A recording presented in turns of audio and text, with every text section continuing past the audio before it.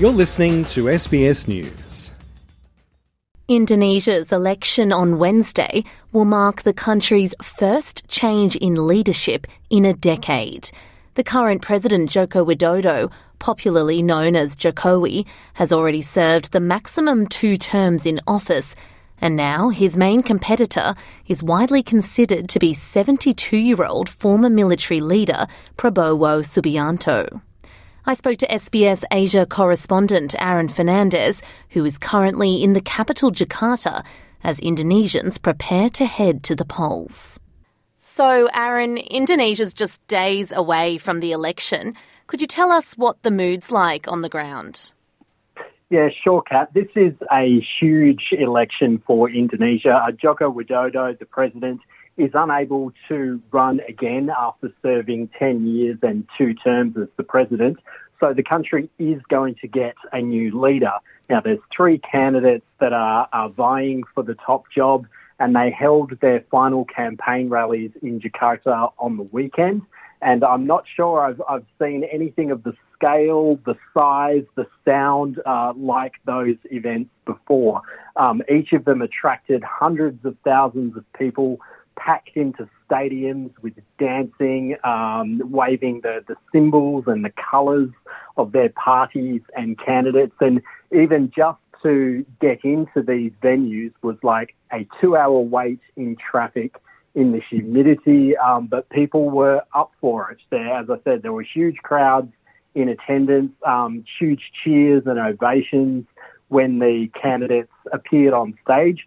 Lots of people pulled out of the crowd for their own safety in the heat and the exhaustion of being there. But it was unlike any political rally, certainly that we have in Australia, and probably unlike many others around the world. So clearly a big turnout at these events. Could you tell us what key issues, though, voters will be thinking about as they head to the polls on Wednesday? Well, speaking with voters around the city and around Indonesia, it's really all about jobs. When you ask people what is most important to them, that's what it comes down to, is really their immediate needs, wanting to gain employment or to improve their own position. And I think the other key message, so the candidates have each been keen to push their visions for growing Indonesia, providing job opportunities for people, and they've all been keen to push a message of continuity. The outgoing president, Joko Widodo, remains incredibly popular. He's credited by most Indonesians as being a good economic manager and someone that built a lot of infrastructure during his 10 years in office. So for a lot of voters, they're wanting to see more of the same. And the 3 candidates have really tried to echo that message and promise continuity from the Joko Widodo era.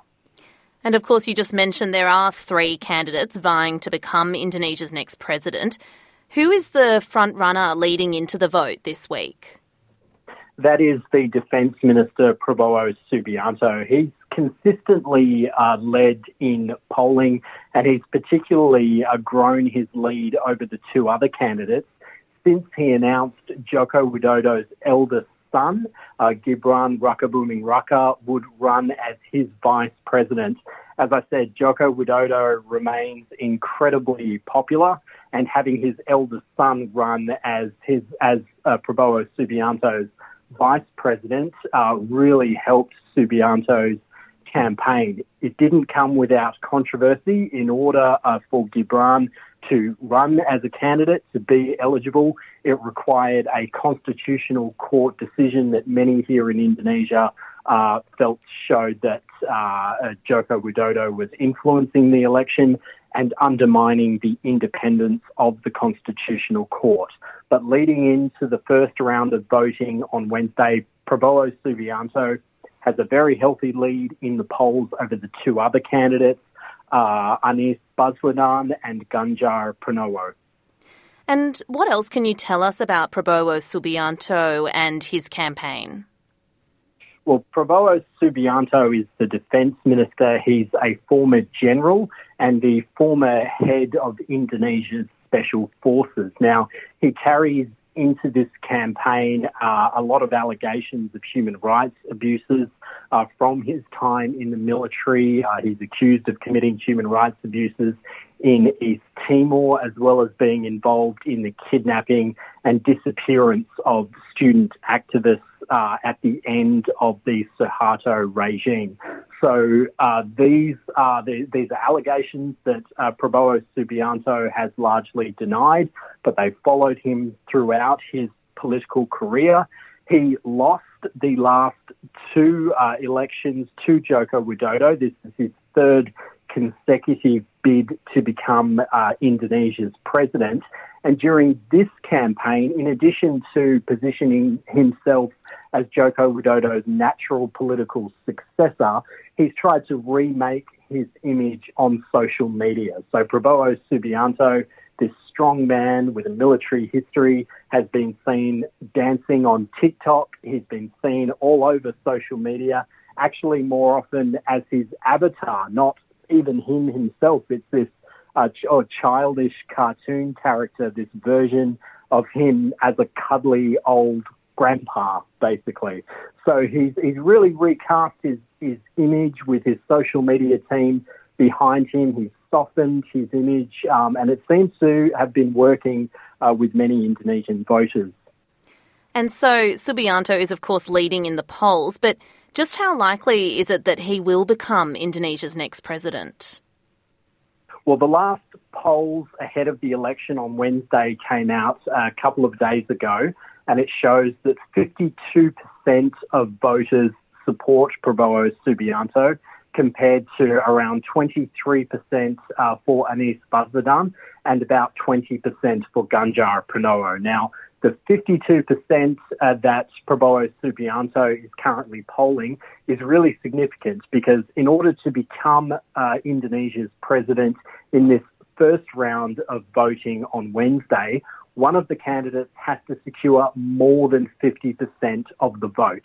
If none of them do, then the candidate that polls in last is eliminated, and the top two go to a runoff second round of voting in June. So Prabowo Subianto, his popularity is high. He's trying to get over the 50% threshold in this first round of voting and avoid the runoff.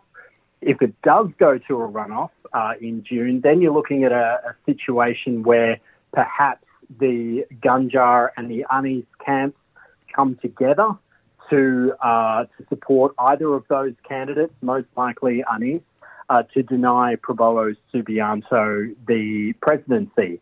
But really the question that we're watching on Wednesday is whether Prabowo Subianto has built enough of a lead over his two rivals and will get over that 50% threshold after the vote on Wednesday. Well, thank you so much for giving us that overview, Aaron, as Indonesians prepare to head to the polls in a couple of days. Thank you very much.